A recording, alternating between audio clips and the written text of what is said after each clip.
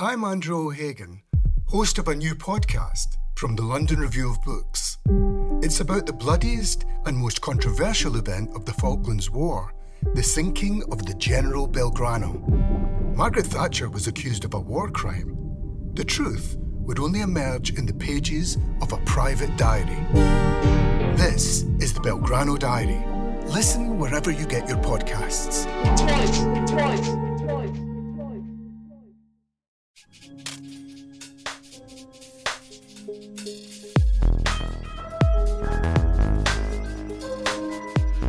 Welcome to the LRB podcast. I'm James Butler, a contributing editor at the paper, and I'm very pleased to be talking again to Jeff Mann, who is a professor at Simon Fraser University in British Columbia. Jeff and I spoke a few months ago on this podcast about the economic models used to tackle climate change, and he has a piece in the latest issue of the LRB about economic growth, green growth, and degrowth, which we're going to talk about today. Hello, Jeff. Hello, James. Nice to see you again.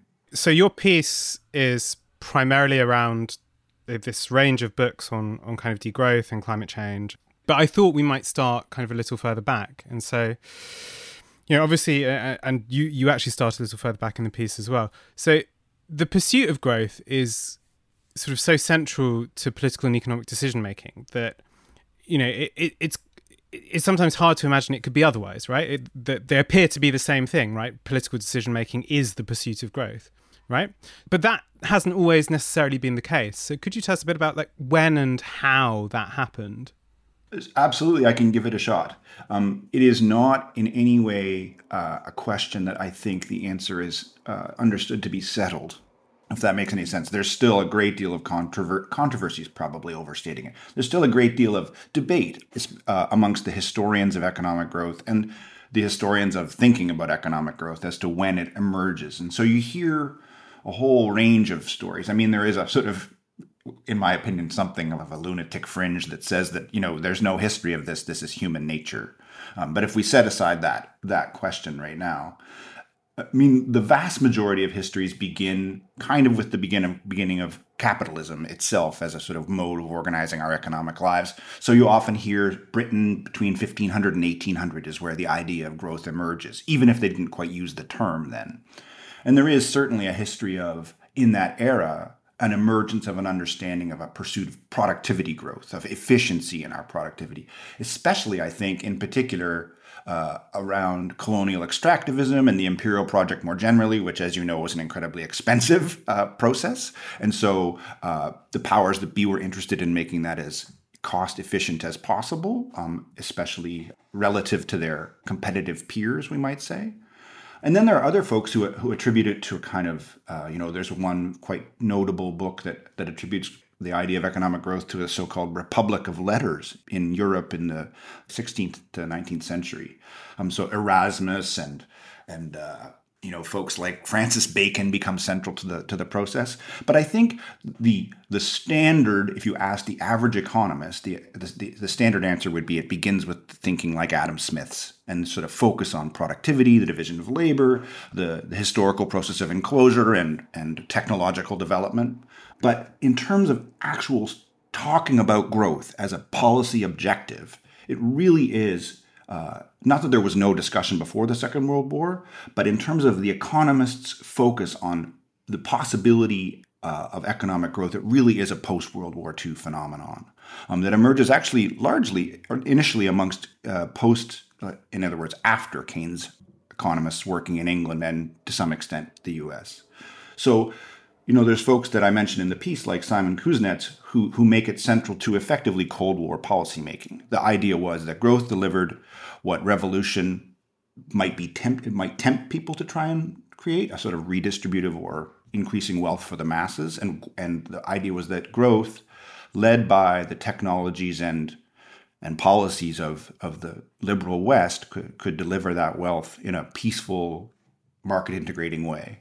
And I think that effectively, whether or not that's the accurate history, it's one that makes sense of where we're at right now. Right, and I mean, its kind of centrality as a political criterion or kind of political goal.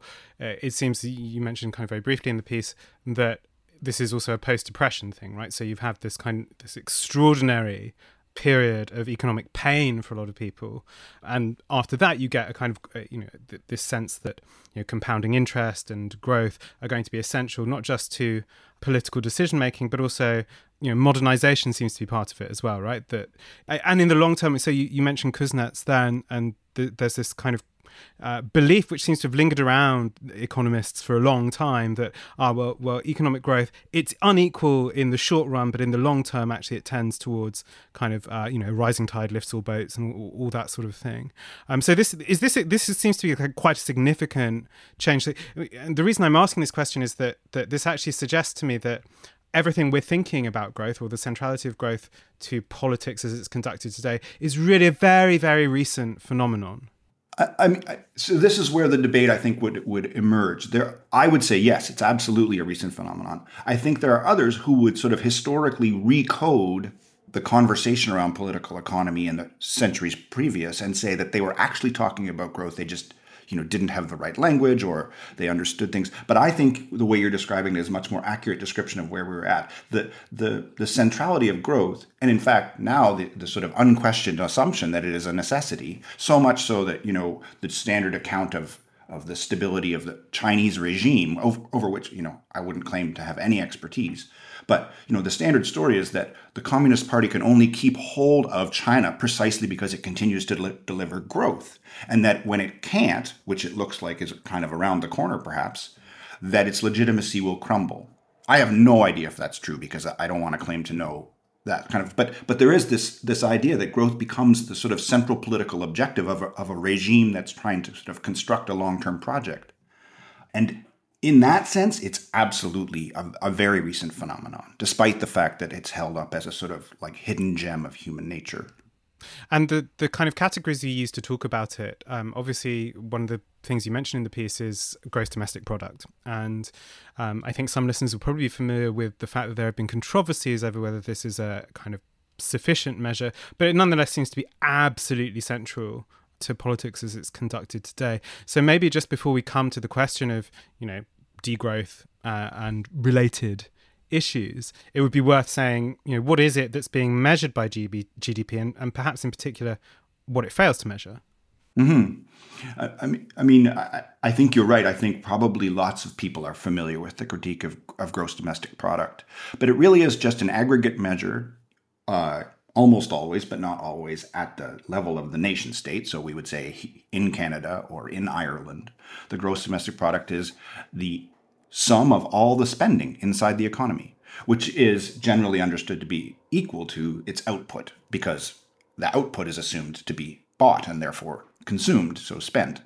And that means that it measures all activity that generates income in any form whatsoever. And that, as I joke, or I suppose it's not a joke, as I mentioned in the piece, can include me having a heart attack, or you needing treatment for a disease, or it can mean you spending your income on improving your education, or going to the gym, anything like that. It doesn't really matter. So it doesn't take any account of the nature of the spending, nor does it take account of the distributive impact of the spending. So an addition of $1 million to the GDP means the same in the measure if it goes all to me or $1 to a million people.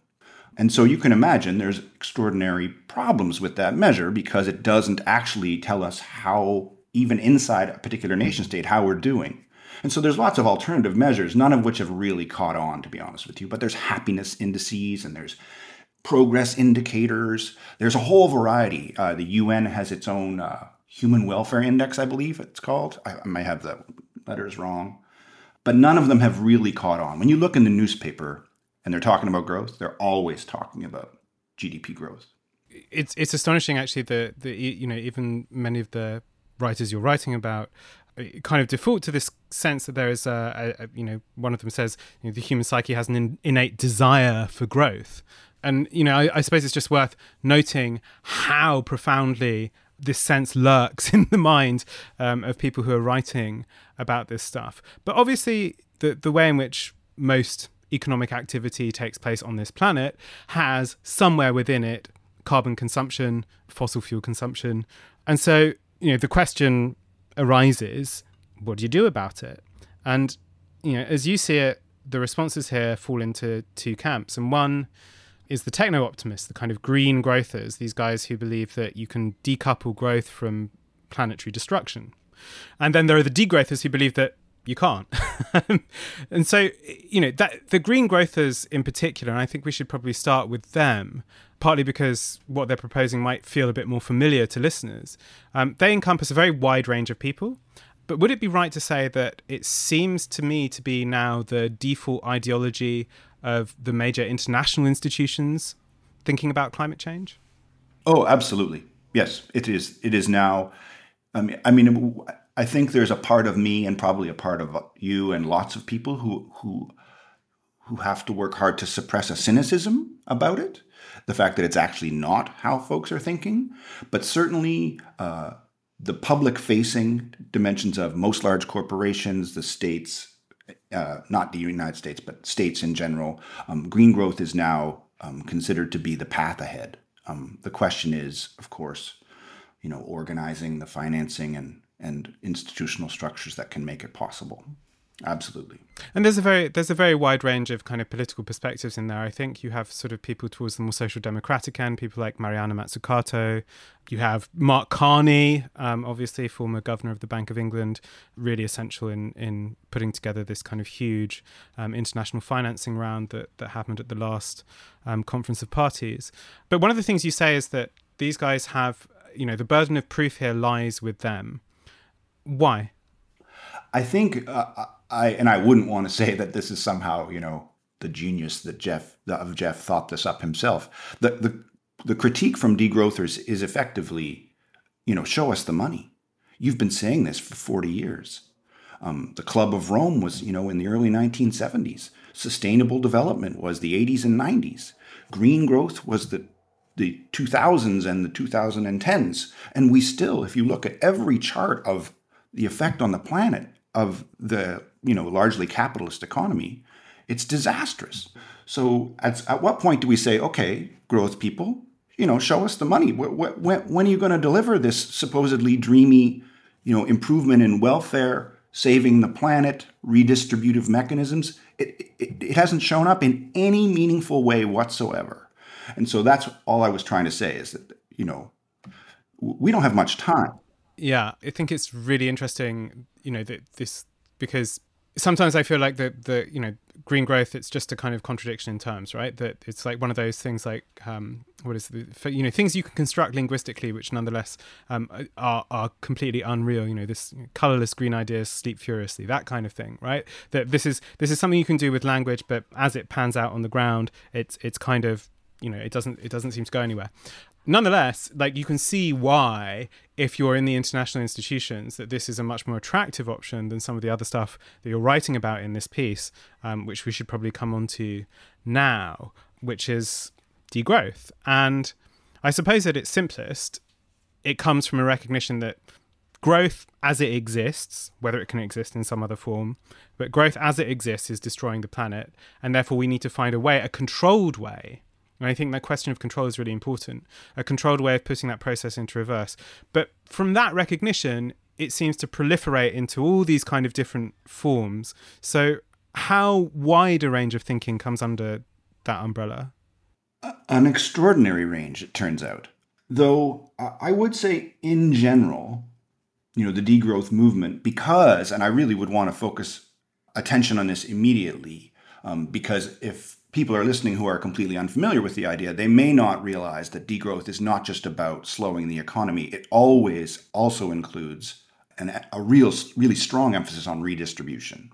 So insofar as virtually all the degrowth literature that I've become familiar with, or anyone I've spoken to, all of them would put that redistributive mechanism at the center of any degrowth effort, which means that the range to some extent falls also coterminous with what we might think of as left or progressive thinking. I don't know of many non-fringe degrowth advocates that we might think of as farther right on the political spectrum. But inside that range, there's a great deal of range. There are folks who effectively come across as kind of, post-World War II happy days liberals who who think we can kind of pull this together as a community with many of the same kind of solidaristic mechanisms that supposedly held together the post-war societies, at least here in North America. But then you also have folks that I speak to in the piece, like Jason Hickel, who argue very clearly that degrowth is actually, a part of the larger eco-socialist project, and it can't be divorced from it. Not every degrowth person agrees with that position, and many hope, I think, that it can be less politically radical and therefore less threatening to the average person, which is in general, I think, the motivation behind the positioning is an attempt to kind of sell the idea is the wrong term because it sounds too cynical, but I do think the folks who are trying to tell us that we can do this like they did it in Happy Days and everyone will be happy, they're doing it partly because they think that's what people want to hear. And to get people on board, you need to tell them that the world is not going to change too radically. I mean, the difficulty, I think, with that proposition is that, and as you say in the piece, I think it's true with any question of kind of climate politics, is that this stuff gets big really, really quickly because the issue is planetary. And like so many questions about climate politics, it always seems to come to that question about scale, about whether it's possible even to operate at this scale, at this kind of planetary scale. And one of the questions I thought was kind of implicit or kind of gestured at in the piece is what bodies exist that can do this, that can, implement a kind of degrowth politics. And is that question addressed in the literature? Yes, it is. Mostly in a sort of propositional way, because everyone that is writing about this stuff is very aware of the limits of the existing institutions. But many of them are more hopeful about the potential of those institutions than maybe I would be. So, the UNFCCC is quite commonly pointed to as something that could become more powerful. Its mandates could become binding. The UN itself is actually often held up as the possibility of a kind of global parliament to some extent. In fact, I was just part of an event a couple of weeks ago where there were 2 or 3 serious proposals, and I don't mean that to dismiss them. There were 2 or 3 very serious proposals about, managing planetary decline effectively, and both of them put the UN central to that mission. But in terms of institutions that actually have the power to realize any of these plans, no, those don't exist right now. We could say that the ones that exist could be transformed to do so, but no, they don't exist right now. And in some ways, I have to say, because of the potential for the kind of power we're talking about, that's not necessarily always a bad thing. But no, they don't. Right. I mean, like the thing, I suppose, that in a sense is interesting here is, obviously, as you were just saying, it's not clear that there's a degrowth politics on the right, but you can imagine what a climate-friendly degrowth politics of the right might be in terms of kind of highly isolated or kind of autonomous states, i.e. that they see, the project of kind of climate adaptation as being one in which actually you break apart the kind of international order and revert to a kind of, much closer to the land, much more closely kind of guarded and ethnicized, small autonomous. This is a kind of, right libertarian idea, which I think is, very, very far off the charts of kind of mainstream politics. But you can kind of see how that thing might work together. But I suppose, certainly it doesn't seem to have any kind of support behind it at the moment. Things change. One of the things I thought was really interesting, in the piece is, you mentioned some of the possible policies that degrowth might involve, things like kind of mandated, non-meat or ultra-low meat diets, things like that. And obviously that raises the question of what body enforces them. But the question you also raised with it that I found very interesting was the question of whether this even sounds like policy at all. It sounds like kind of enormous cultural transformation at a level, that really maybe even goes beyond something like policy. Is that the right way of thinking about it? That's certainly how I think about it. I don't want to say that's the right way, but that's certainly how I think about it. I do think that, again, this is not easy. So if you and I are poking at holes in the degrowth discourse, let's say, that's not to say those holes don't exist everywhere. We're just poking at degrowth holes as opposed to others. Because it is not easy to imagine and propose, one might say, a whole new way of organizing effectively planetary life, and not coming up with a set of institutions that are immediately going to be held out as the solution, but at the same time, of course, they always bring with them their own problems. And so the other way to think about this, I think most obviously, is a much more kind of revolutionary moment that shifts the way the world works in particular places in different ways. And that, sets aside to some extent the question of policy, at least for the short term. But the problem with proposing the degrowth solution as a policy problem is that policy assumes power. And at what point, again, we might even ask the same question we've asked the green growthers, which is, at what point will the people in power be the ones with these ideas? The timeline wouldn't appear to match that scale. So then there's a sense of, so we say there's going to be a policy that will move toward vegetarianism or something like that, which of course sounds a little bit kind of funny, but in some ways it's part of what the discussion is. I think it's quite reasonable to ask, and without knowing the answer myself, what policy would do that? And how would we put that in place? And so then the question becomes, again, one of timeline, one of politics, one of solidarity building, and the kinds of things that, as you know from reading the piece, are some of the questions I want to ask most fundamentally of the degrowth movement. Right. I mean, it's one of the things that one of the books you mentioned seems to be sort of highly individuated and see kind of degrowth as a matter of sort of the phrase reimagine it or reconstructing our growth imaginary or something like that. And obviously on one level, it's sort of I'm inclined to kind of laugh at the sort of slightly hippie-ish sense to these things. But one of the things that strikes me about kind of environmental movements is actually how often they return to this question of kind of subjective positions and the way in which people think about the world. And it does seem to me to be necessary in the medium term, actually probably to have a conversation about the way in which we value things is going to need to change. The way in which we, our culture puts a weight on nature and its preservation will probably need to change. Obviously, I find some of the attempts to do that not always completely convincing, but it seems to me nonetheless to be, however uncomfortable for sort of serious policy types, nonetheless quite important. Yeah, I share that sense and the sort of knee-jerk discomfort with it that it seems like you're expressing. I am very wary of ideas that put the human psyche or the individual, even worse, at the center of these transformative projects. But at the same time, I would never want to say that that's a futile direction to take, precisely because right now we need to take every direction we can. I think we spoke about this last time, but I really do believe that right now is a time for, it's not a time to attack people whose project is essentially aligned with ours, but different in certain ways.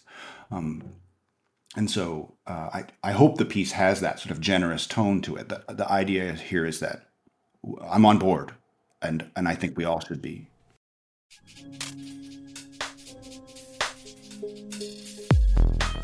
This is the LRB podcast. If you enjoy listening to it, you'll probably enjoy reading the London Review of Books. To subscribe from just £1 per issue, go to lrb.me/listen. That's lrb.me/listen, or click on the link below.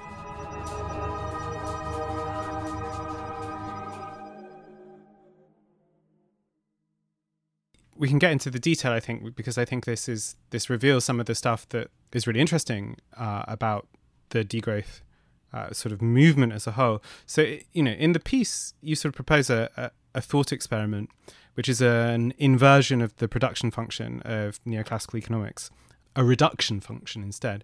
So whereas in the production function, you have that's about how to kind of intentionally and purposefully combine capital and labor, possibly a lot of other inputs as well, in a way that sort of maximizes your output.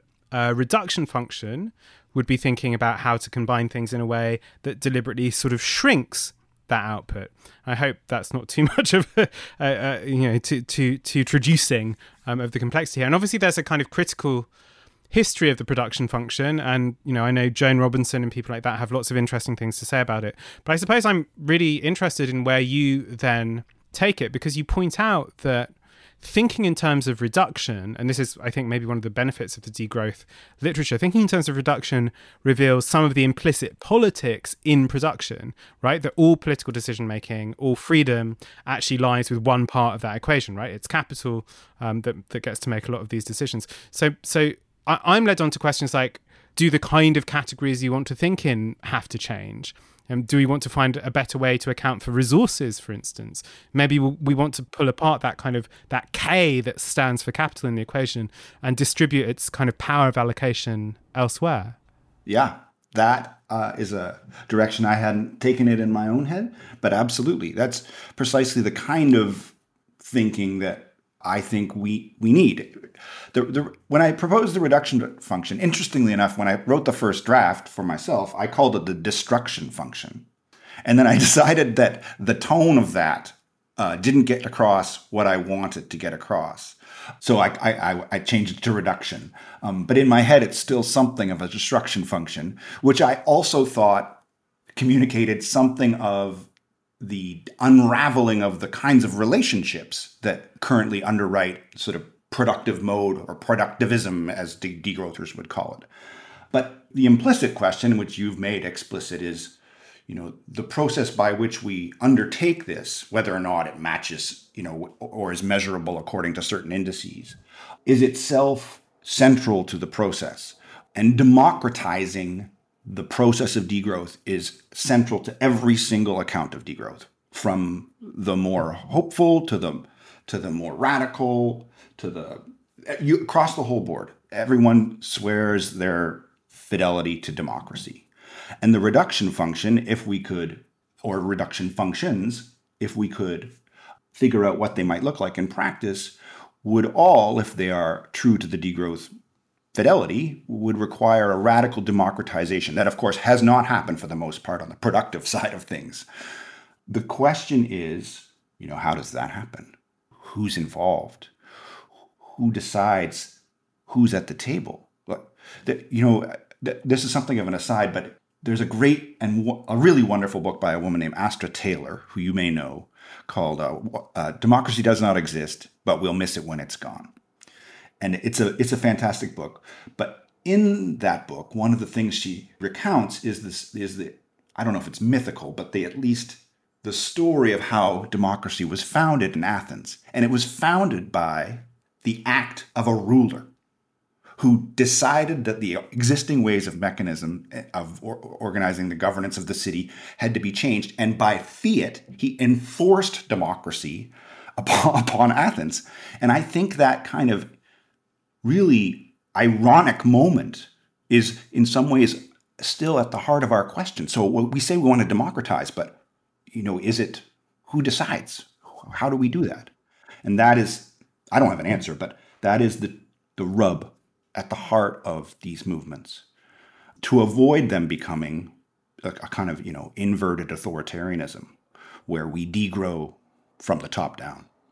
Right. I mean, one of the things that I've always been interested in kind of political history is these kind of questions of sort of self-denying ordinances, right? Where elite bodies of one kind or another sort of either dissolve themselves or deliberately limit their powers or deliberately kind of give power away elsewhere.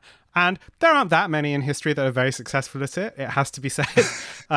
But they're important, I think, for this kind of politics in particular. And I think it's particularly hard now to get people on board, when the sort of innate sort of sensibility, I think, when it comes to this stuff is whether kind of elite bodies are going to impose effectively a kind of austerity on everyone else, while preserving for themselves access to the kind of goods and the kind of sort of complex social structures that we benefit from today. And I think it's a reasonable suspicion, right? And it's one of the things that obviously haunts green politics, wherever it occurs. It's one of the things that, among many others, that animates lots of the kind of kickback against nominally progressive, nominally green measures like those in France, obviously, which provoked lots of kind of contestation. I know we talked about that last time we talked.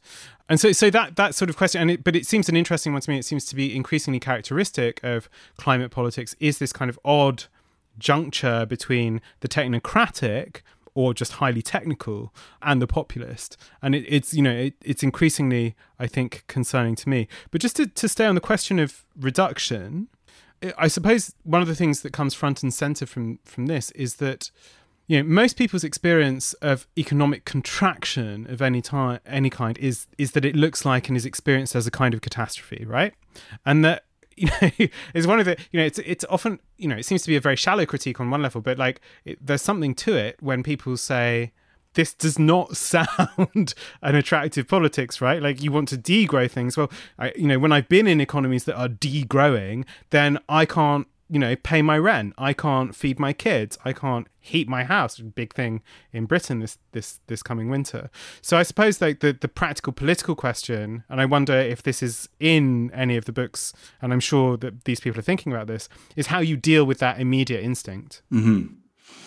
So, yes, everything I read is concerned precisely with this problem of what we might think of as the legitimacy, the struggling to build some legitimacy for the project in the short and long term. The solutions aren't revolutionary in the sense of things you and I haven't heard before, but that's not a critique necessarily. Again, to return to it, the centrality of redistribution is key to the idea that this is possible. And it's also the case that really, for the most part, you and I mean, as privileged and fortunate as we are, would most likely never have experienced a contracting economy that prioritized redistribution, especially at the scale that degrowthers are describing it, which is also for them a global problem. You and I live in the most highly consumptive and affluent parts of the world, and most of the degrowth plans involve a massive transfer of resources from where you and I live to places where things are much harder. And so that is the key to answering the question you're describing, which is to say that yes, we are going to contract, but it's a shrinkage that will ideally, actually, for most people on the planet, make them better off. This is the question of workability, setting that aside right now. And that's not to say I think it's not workable. I want to set it aside. This is the way that the legitimacy challenge gets addressed. And it also, as you can imagine, brings in the question of the necessary politics that might be involved, because partly what we're saying, if we take this on, is that the degrowth project cannot be measured by its profitability, and it cannot be motivated by the possibility of entrepreneurial success and profit. It has to have other goals and other measures. And the removal of the need for competitive accumulation sets aside certain kinds of politics as being essential. And this is, I think, Hickel's point. He's like, we can't do this without being socialists or eco-socialists, because this can't be about making money, which is essential to the green growth narrative. Right, exactly. And that makes sense. And I think, this is also, it's increasingly, I think, the distribution question has been on my mind a lot recently, partly because, England is a country which has had such abundant kind of water just in rainfall for so many years that actually the kind of edifice of common law in Britain, is very relaxed about water rights. Like, you have rights to water however much you want if you have property abutting water. These are all things that are going to change. And so this question of, how we think about things as basic as kind of profitability is, these are clearly going to be on the agenda. Just this question of this relationship between sort of elite politics and popular politics, which I think is one of your concerns in the second half of the piece. You draw a really instructive parallel with the politics of development. And there's always been this kind of virtuous position in development politics, which kind of worries. I'm not dissing it here. I'm saying, that it worries a lot about its, the fact that its conversations tend to happen among elites, both internationally and nationally, and that the politics of elites has largely been the one through which kind of development politics is conducted, not exclusively over history, but certainly in the last few decades. And it seems to me an instructive parallel because, those questions about development are still on the agenda, right? One of the questions about climate politics on a planetary scale is about development. You used that, I think, quite famous Schumpeterian line about that, which says that development is not just kind of a gradual change. It's not, it's a qualitative change in the kind of society that you live in. And so one of the questions, I suppose, that is on the agenda for degrowth people is, how do you deal with people in the global south who say, what you're saying is all very well, but you've had the benefits of globalization while we've been underdeveloped, and now you're telling us that we can't even have the kind of trickle-down benefits of carbon-intensive social development. So obviously, again, the key here presumably is redistribution. But is there, how does degrowth literature deal with the question of technology and technological distribution?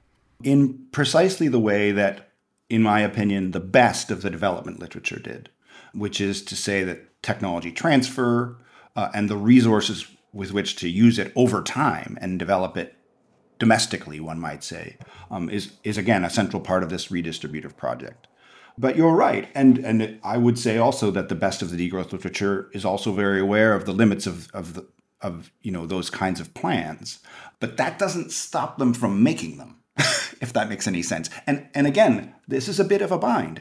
I mean, you and I have had the chance to speak about this before, so I don't want to go on and on about it. But in the past, I've done a lot of work on Keynesianism, and in many ways, I understand Keynesianism as being, in some ways, the elite answer to these questions. It arises precisely because the timelines and the politics necessary to make this work are considered to be unworkable, and therefore we deliver the elite answer. And that can take the form of technology transfer or development. And in fact, someone like, there's a very famous economist named Albert Hirschman, who is well known since passed, but well known for his contributions to development economics, who understood development economics as actually just a derivative of Keynesian economics, precisely for this reason. I come up with the solution. I talk about it with you. You're the leader in the domestic context, and we put the program into place. And that is effectively what degrowth sounds like a lot of the time, even though it's trying really hard not to. And but I guess the toughest problem is I can't blame them. I can't tell them, oh, I know the way to do this. No, I think that's right. And I suppose this leads us on nicely to the kind of contemporary question, right? Which is that you've had, in the United States, Biden has just passed this enormous Inflation Relief Act. And that provides kind of $370 billion of kind of green incentives. And there's lots of things that it involves. It involves kind of speeding up transition, incentives to kind of solar energy, reduction of emissions by about 10 percentage points further by 2030. It is probably the most significant piece of climate legislation passed there in my memory, although it's clearly a very imperfect one. It's clearly not enough. It includes these kind of insane concessions on oil pipelines and sort of bungs to fossil interests. But I suppose the thing that's interesting about it for this conversation is that it's so clearly keyed to the international discourse around green growth. So the question, I suppose, is have the green growthers already won? That's a good question. I would say no. Though our confrontation with that failure, which I, to be honest with you, believe is somewhat inevitable, the point at which we come to grips with that may be farther down the timeline than would be convenient to other efforts. I do think they've won the discursive battle thus far, absolutely. So much so that, there are moments in all the degrowth books where they have to kind of play the game of inviting the creativity that's available in the economy to solve these problems in a kind of quasi-entrepreneurial manner. And that, I think, is just because we are all to some degree beholden to this kind of way of understanding the world. But I don't think they've won. And in fact, I think part of the problem will be overcoming it soon enough. I mean, as we said earlier, this whole framing, I thought of bringing a graph, but then it occurred to me that, of course, we're just talking and no one can see what I'm doing. But, I could show you the emissions graph and say, this is green growth. This is the promise of growth. Right. I mean, this is the thing that when I was thinking about, prior to this conversation about what the degrowth perspective on something like the Inflation Reduction Act would be that it's seeking to do something that's impossible, and it might, sustain it for a while longer, and that's an actively bad thing, right? Because if you accede to the claim that you can't maintain the current model of economic growth and change emissions in the way that we need to, and I think, I'm convinced of that case. Certainly, I think most of the degrowthers, or all of the degrowthers, would be as well. And I share the concern that this package, and it's in a sense, it's impressive only given the history of American climate change legislation, right? Cutting the emissions by 10 points further from the 2005 baseline by 2030. But it's clearly not enough. And one of the problems that it strikes me, having been thinking a lot about degrowth recently as a result of this piece, is that it puts us further on the road to uncontrolled degrowth, right, in the long run. And I suppose that question of control and planning and the ability to intentionally degrow parts of the economy in order to resist the probability of collapse is what's central here. And is the long run result of something like the Inflation Reduction Act, it seems kind of very hostile and very ungrateful, I suppose, as a citizen to say this, is to say that it's almost worse than doing nothing, in that it gives us the sense that actually we're on the right track. Mm-hmm. I don't know where I sit, to be honest with you, entirely, but I understand completely where you're coming from. I mean, you read folks like Leah Stokes, wonderful people committed to climate change who are celebrating this legislation as at least a step in the right direction. You read folks like really brilliant, in my opinion, analysts of our current situation like Matthew Huber telling us that there's a reason that the fossil fuel industries are clapping as this thing goes through Congress. It's because it actually doesn't make any difference. And then you read folks who would say, like, I think you're hinting, that this could actually make things way worse because it will, we'll think we're making progress when we're actually falling over the waterfall. All of those things are true.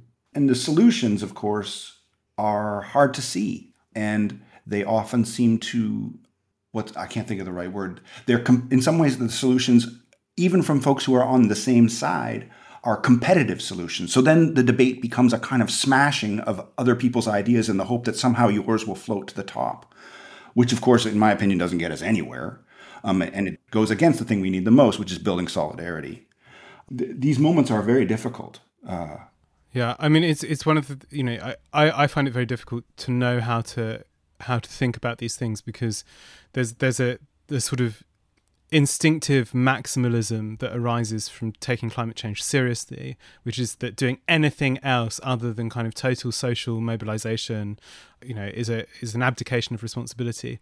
On the other hand, one of the things I think that you're kind of very generous to in the piece is that lots of the green growthers have a point when they say, this is what we can do, right? It's not even a question of whether it's the right thing to do. It's the only thing that is at all possible, given how dysfunctional various political systems are and how strong the interests of the other side are. I worry that in the longer term that leaves us off worse than when we started. But I don't have a good answer to that question. But I suppose the thing it does circle us back to is that thing that we've been talking about that crux between technical expertise and political necessity. And then perhaps the third term is sort of mass popular consent or buy-in. I read something very optimistic a few days ago, which was a paper saying that most Americans have a completely distorted sense of actually where popular sense lies on this issue, that actually things are moving, at least in this sense, in the right direction. And so I guess one of this leaves us with that kind of peculiar sense, right, where we have developed kind of technical expertise and kind of highly technocratic politics, which of a kind is necessary, right, if we want to sustain the kind of complex societies which have things like healthcare for people who get ill and cancer treatment and things like that. But for it to operate on the mass level that needs to be effective, there clearly needs to be something which has popular buy-in on a level that we just haven't seen. Even with the kind of various upswings in climate mobilization, they don't look anything like perhaps what we need. So I suppose it's my final question for you, really, which is that your piece ends with thinking about lots of these solutions which emanate from these kind of relatively elite political and intellectual circles. And you end with a kind of call for humility. And it was a call I thought was really important because it's an unusual virtue to find in the climate field, right? Which is very much, as you say, we have the one key solution. So I suppose my question is where, if anywhere, you've seen that kind of humility in action, and perhaps what it would look like in terms of contemporary political practice. Mm-hmm. Yeah, I've been struggling with trying to think about where these ideas might take me or anyone else over the last couple of years. And I've been bouncing around ideas like a kind of, like a modest radicalism or a radical modesty, humility, these kinds of things, which I think are, like you say, I mean, in the old school meaning of the term, they're virtues that I think are absolutely necessary, not only to the process of realizing the world that I think we can, but also to that world once we get there. And I do think, without saying that I have extraordinary experience at all scales and all, moments of climate politics, but I do think that this is starting to happen in important, if presently small-scale ways. I only have, for example, my own experiences here in Canada to draw on to some extent, but there are many folks I work with here, in my non-work life, my I guess political/community life, the one that we all have, who have over the last 10 years really come to understand that the tables that they have set to discuss important questions are not intentionally, but are not welcoming to other folks. That you have to actually maybe disassemble the table or not have a table at all to bring certain people into the discussion. And whether or not those moments, which sometimes, of course, are cynical attempts to kind of bring other groups in to give yourself more legitimacy. This has certainly happened a lot in Canada around Indigenous folks. The environmental movement has spent decades trying to build alliances, some of which are sincere, but others of which have been quite instrumental. But bringing those people who have not been traditionally involved in the discussion actually means maybe doing things quite differently, and in fact, allowing them to describe how to do things. And that, I think, involves the beginning of a humility that is the kind of thing that I'm trying to describe. It's the sense that the problem is not that the rest of the world doesn't understand how awesome your answer to the problem is, and that their idea is actually yours, they just haven't figured it out yet, which I think is quite a common way of approaching things. But actually to be honestly open to the fact that you may end up in the process of building this relationship of solidarity in an entirely different place. And that, of course, probably people would say that's politically unworkable. We need a program. We need a plan. But that's the question, isn't it? I mean, and that gives me a much clearer answer about, because, one of the things you say in the piece is obviously, that people resort to democratization as a sort of the catch-all response for like how things are going to work. And this is very common, right? And it extends well beyond. I wrote for the paper a while ago a piece on Andreas Malm, and it's something that's very common in his thinking. He says, we need a kind of big kind of Leninist party. How do we stop it from being oppressive? Oh, well, it will be sort of democratic, or and so this question, right, like of the way in which kind of democracy will function in the climate movement as not just a kind of a strategic cover for kind of getting what you want, but might actually change the very way in which that politics is conducted, in the first place, means that we then get to a point where we're starting to step beyond what seems to be the kind of premise of the Degrowth books, which is that there'll be some kind of counter-elite politics, and instead we'll replace it with something that's starting to look really very different, actually. Mm-hmm. It makes sense to me. I would say, I think I sent you an email to tell you this, but that piece on Malm was the best piece I have read in a very, very long time. I hope that stays in the show because I want everyone who hears this to read that piece. That is an excellent, really insightful piece of writing. I was blown away by it. But I bet maybe that's partly also because I sympathize a lot with what you're trying to describe, which is, I think we're coming at the same problem from maybe just a little bit of a different angle. And so I have these are the reasons I have hope, actually. It's the humility that I see that gives me hope. Jeff, man, thank you so much. It's been absolutely fascinating, as always. No, well, I feel the same way. I feel very fortunate to get the chance to chat with you with these thousands and thousands of miles between us.